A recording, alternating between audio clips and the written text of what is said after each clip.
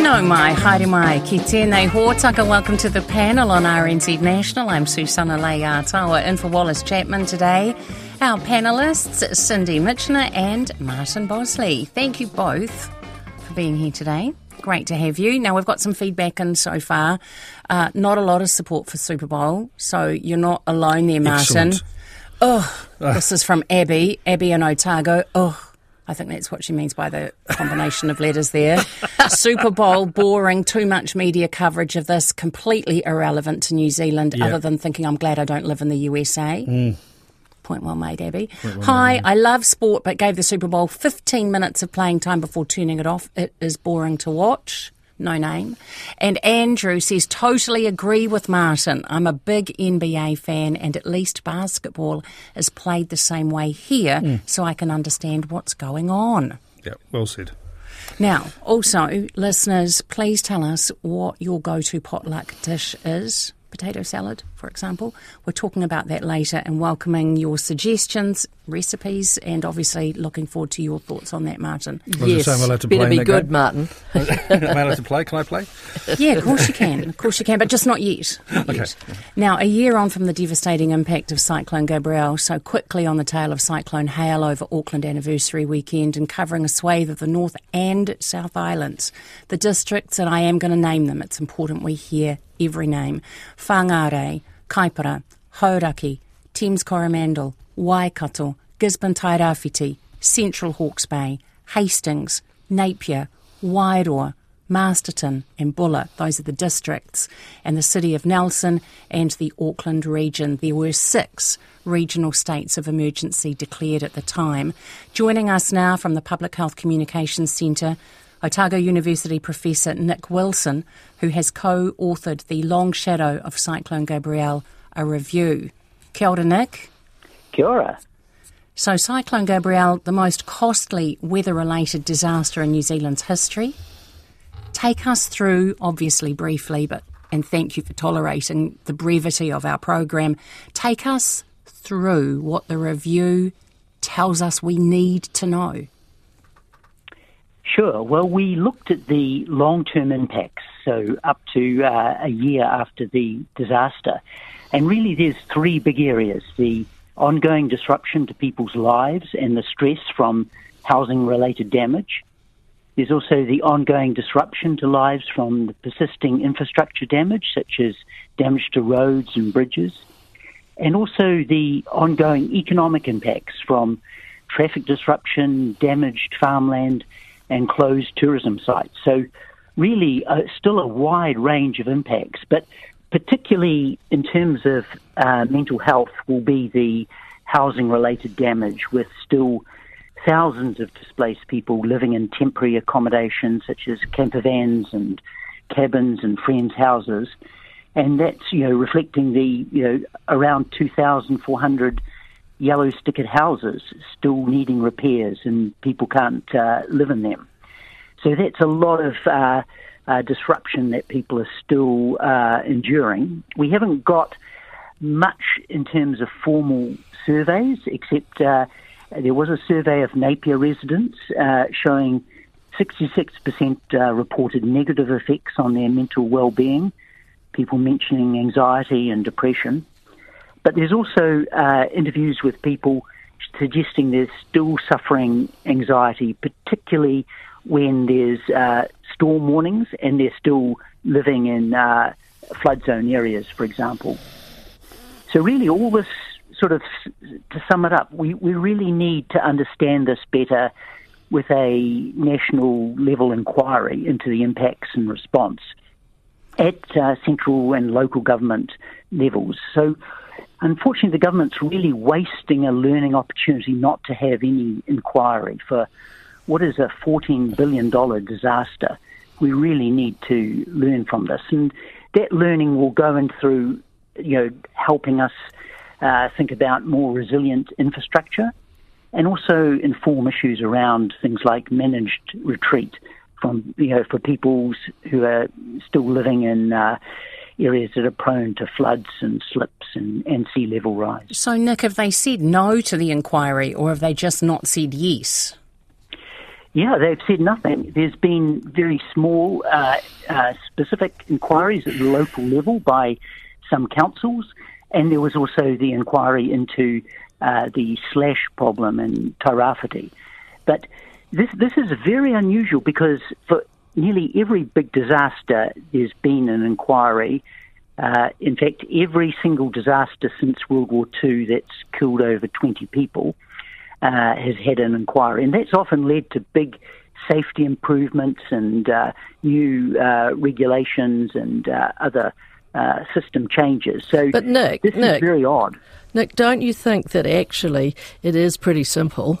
Our infrastructure is not resilient enough. Exactly. We are building in places which we now know over the years that we should not be, managed retreat and investment in infrastructure. Some of the costs of these inquiries, if you actually sat down and said, okay, this is what's happened, how do we stop it again, that we'd be a lot better off putting our resource and our effort into ensuring that we minimise the damage, because these weather events are not going to stop.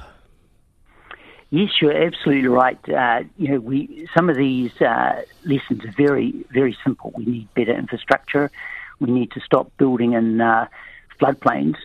But unfortunately, this still seems to be happening. Councils are still permitting houses to be built in floodplains even after Cyclone Gabrielle. So there is an advantage of an inquiry that focuses the politicians and allows for some long-term perspective, because often after these disasters where there's no inquiry, there's just a sort of immediate response, and then the long-term lessons are not embedded, or the proper funding streams are not put in place. So, given this is, even a $10 billion disaster, if you have a $1 million inquiry, that's 1% of 1% of the cost. It's just such a tiny fraction of resource to have a focused look at this issue. Look, I get the need for an inquiry on this, I really do, but as someone who's involved in local government, the glacial speed with which some of these government departments operate at to try and get some of these things fixed is more than a little frustrating, right? When you've got residents who just want things sorted out, to start going, well, we should have an inquiry for this and an inquiry for that. They just want their houses fixed. They want their roads fixed. And I think this comes back to a really simple thing. It's a chronic lack of investment in infrastructure for decades, which we are now paying the price for. And that needs to be sorted out before we get on to an inquiry which sometimes just ends up in a who is to blame fest. And I don't think that's really that constructive. We talk about, I've driven that Napier-Taupo road several times since Gabrielle. And it wasn't until the first time that I drove that road afterwards and saw it for myself, until you actually see something like that utter devastation that is there, and how people's lives have been completely and utterly wrecked, do you have a comprehension of just how big this is. And I'm not surprised that, we've got people who have anxiety when the rain falls on the roof, especially if you're living in a caravan. We need to get on and fix it. That's just my, not really a question or a statement. Yeah, I agree. We do need a lot of resource to fix these things. I'm living in Wellington, and the water infrastructure is just leaking all over the place. It's everywhere.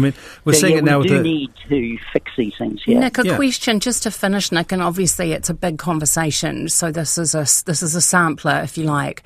What information is missing for you to do the work that you're doing? Like when you talk about an inquiry, I understand that will be a way of gathering together information. Is there a simple summary that you can point to about the information that's still needed?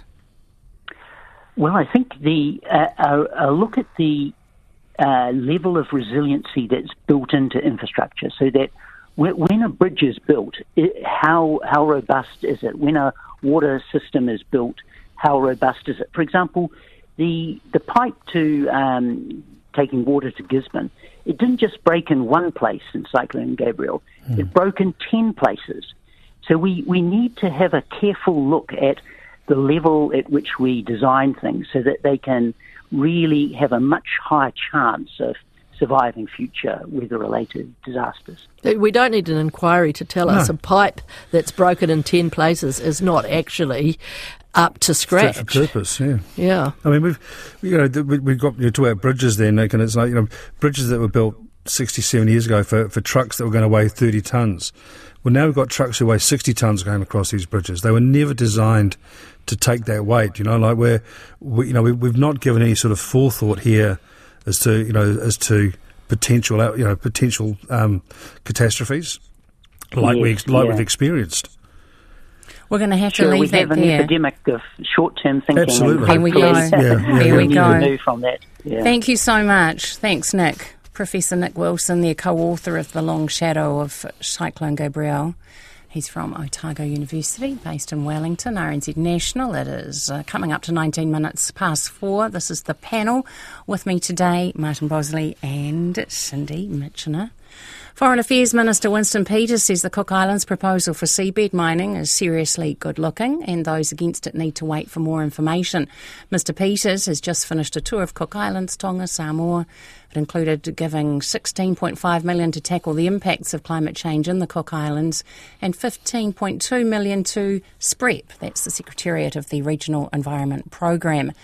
Surveying for seabed mining is underway in Cook Islands waters. The Prime Minister, Mark Brown, says he plans on protecting the Cook Islands against climate change through seabed mining.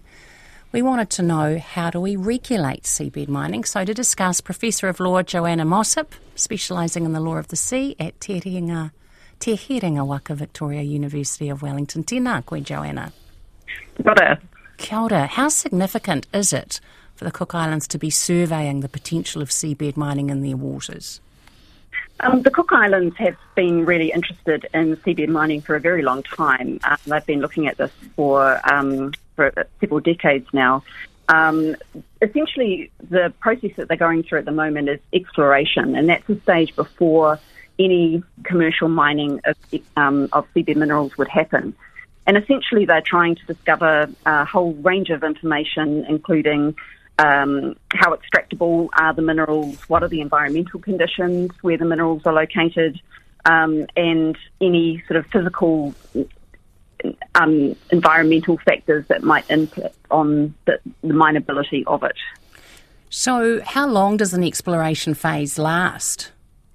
Well, I believe that the current permits for the Cook Islands are around 2 to 5 years. So what actually are they mining for? What are the in-demand minerals?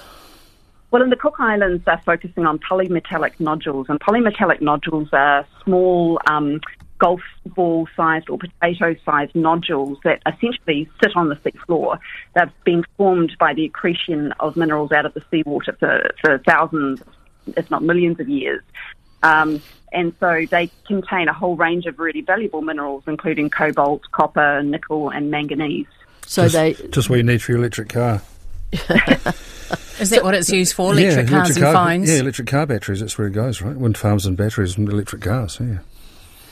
Is that right? Where is the destination for the manufactured form of these minerals? Yeah, you're absolutely correct that the move towards a greater use of batteries is definitely behind the increased need for some of these minerals. And that's certainly one of the reasons why proponents of seabed mining are very keen to see that take place. Obviously, the opponents are focused much more on the environmental impact of the mining process. Joanna, what's New Zealand's position on seabed mining? Well, New Zealand has a position on international seabed mining, so we have to understand that there are different rules depending on where the seabed mining takes place. The mining in the Cook Islands is in their exclusive economic zone, and so the Cook Islands have the right to decide what goes on within that in relation to resource extraction. Beyond the EEZs of countries, it's an international waters essentially, and there's an international seabed authority which creates rules and regulations for mining in that area. And at the moment, there's a very contentious set of negotiations where states are trying to come up with regulations that regulate the exploitation stage, so the process of commercial seabed mining. New Zealand has joined a number of other countries in calling for a conditional moratorium on the commercial mining, until there is in place good environmental controls and the regulations, and we have more information about the environmental. Call me an old sceptic, Professor Mossop, but humans don't exactly have a great track history when it comes to this sort of thing. And this, I don't know, it kind of feels to me this is like the new Wild West. It's the new gold. It's at 6,000 metres down. No one's going to really see the damage that's being done. It feels like, climate change might be the excuse ahead of this is actually going to be good money. Right or wrong? Yeah, look, I think you're pretty accurate there. I think that, first of all, this is a new activity. We haven't had commercial level seabed mining at all, really, in underwater zones, especially the deeper waters. And so we're still really feeling our way in terms of how the technology will work and what the environmental impact will be. So I think we also do need to acknowledge that there are countries for whom, they don't have a good economy. They're looking for money, and I understand that the Cook Islands government might be saying, well, we need money to adapt to climate change, and this is one way that we can grow our economy. So I think you have to remember that there are a whole range of different influences and forces at play in the discussion, and it is a very heated discussion taking place internationally at the moment. What do we know about environmental protections in the act of seabed mining? Do they exist? Well, it depends again on where you're conducting the mining. So within exclusive economic zones, really up to the government to decide how it will put in place environmental protection. There are certainly international obligations to protect the environment, but there's often a lot of leeway for states to decide how they're going to implement that. I just very quickly had a look at some of the material around the Cook Islands exploration, and there's certainly a lot of talk there about trying to find baseline information about the environment so we can actually understand what impact is being had in those areas. And until we actually do that commercial mining, we're really not going to be sure exactly the extent of the environmental impact. So it's a very difficult situation where you haven't done any, so you're trying to guess essentially what the impact will be. Professor Mossop, is it true that most of the research has actually been sponsored by the is it Odyssey, the mining company that's undertaking the exploration? I don't know a lot about the details behind the companies. What often happens is there are a number of companies that might be based in a number of different places, but I understand that it's a US-based company. Yeah, and they're suing Mexico at the moment because after some considered investigation, the Mexicans backed out of a promise to allow them to do it, and the outcome of that is still pending. Sure. I think partly there it's going to rely on the documentation and what was actually said in that documentation. Yeah. I think countries would be very well placed if they don't make any promises, that they say, we're giving you the permit for exploration at this stage and we'll make a decision once we have all that information. And I suspect that's probably what happened in Mexico, but we'll wait and see what happens.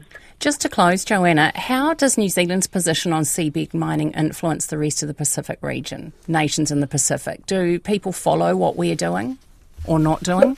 There's an enormous amount of scrutiny on states' positions on seabed mining at the moment, largely because of what's happening in the International Seabed Authority. The Pacific is a really interesting place because some of the Pacific Island states are very against any form of seabed mining, while others are really keen for it to start. So what New Zealand says is important. We've made a position about the international mining, but New Zealand has carefully said nothing about what it thinks of seabed mining within national jurisdiction. So unless the new government wants to change that, that's the current situation. Thank you very much. Great speaking with thanks, you. Professor. Professor of Law at Te Herenga Waka, Victoria University. That's Joanna Mossop. Well, it's time for our chat about what you take to a potluck dinner or a shared lunch or whatever else you're being asked to bring a plate to. Let's see. Potluck equals fish and chips, says one texter. Sure. surefire potluck dish, Southland cheese rolls. Never actually eaten one. We've taken to a do. They go so quickly. That's from Scott at St Heliers. Dumplings, another person has texted in. Shall we just go to Martin straight away? Oh, that's not fair. Oh, okay. No, you go That's first, not Cindy. fair. Martin, hold fire. Cindy, tell us quickly, what is it? Martin What do you take? may wish to take my idea. That's why I have to go first. So I... Stop laughing. Couscous. I take, you get the packets, okay, of couscous, and they've got little apricots and currants in them. So I put more apricots and currants and feta and mint and basil on the top and lots of black pepper and a bit of lemon juice. And everyone thinks it's quite flash. What do you think, Mart? I'm impressed. You could add some pomegranates and some sumac and say you got it from Ottolenghi. I could. Next level Absolutely. suggestion. Okay, I'm just writing that down. No need. Okay, your turn. Come on, go. I've got Scott with his little Southland cheese rolls there. I love a Southland cheese roll. That's good. But when I do mine, I add little chunks of crayfish into it, which takes it to another level entirely. It's kind of like crayfish mornay in a bread roll. But before you go any further, Martin, do you feel the pressure when someone says potluck? Are people looking at what you are bringing? Yeah, I once took a packet of Tim Tams and a bowl of whipped cream. Yeah, just like enough already. Just like, yeah. It's like, oh, don't worry, Boz has got it. In summer, I take ikamate, like coconut marinated fish. Which everybody my loves. go-to. Yeah, that love is it, my right? go-to. Yeah. Is that also called ceviche? Yeah, and it's also called orca, variations of. Yeah, variations of, okay. poisson cru, that kind of thing. Yep. And in winter, I do braised beef cheeks with like a parsnip mash or something. Whoa. Yeah. Okay. Because Are it's just you easy. serious? Yeah, absolutely. Because it always sounds like it's complicated, but actually the oven does all the work. I just, chop up some vegetables and braise some beef cheeks in it. Listen, before we go But to it's the just like headlines, so when you're making a decision about braised beef cheeks and a bowl of mashed potatoes, like how do you decide on quantity? Just enough for Martin. Yeah. Are there other people going to be there at this potluck dinner? One beef cheek will do 2 people. So Okay. And I figure we've got about 8 people coming over for dinner. I'll do 4 or 5 beef cheeks. Easy. Yeah. Okay, And something beef cheeks are cheap, right? They're they're not an expensive ingredient to do. So it's like and they're easy to cook. People say, "Oh my god." Do they match? You see, potluck means everybody brings something, and some of the potluck organisers will say, Corn "You chips. do this, you do that, Who's you on do this, dessert? you do the Who's on juice, dessert?" who's on dessert," Yeah. and others will just say, "Bring something." And so, I mean, what happens if everybody does beef cheeks, Martin? Then where do we go? Well, then you're in trouble there, that's for sure. But equally, you're eating well for the next 10 days. That's, I love taking, if it's like an afternoon thing, chicken club sandwiches. I love Mayonnaise, mayonnaise, celery, lemon zest. Old school. Yeah, exactly. Before we go, just John's texted in. John, single bloke, this is his description, lives on a boat. And so he does portobello mushrooms fried gently in butter with a teaspoon of sweet chilli sauce on top to melt through as it cooks. Yep. He could join. Then he goes to the cheesecake shop and buys a lemon cheesecake. Yes, he's in. Single bloke. Yeah, single bloke. Come on, compatico.co.nz. Bring a plate. You sound perfect. We are wrapping this up. Do your launch party with,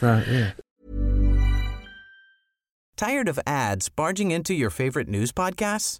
Good news. Ad-free listening is available on Amazon Music for all the music plus top podcasts included with your Prime membership.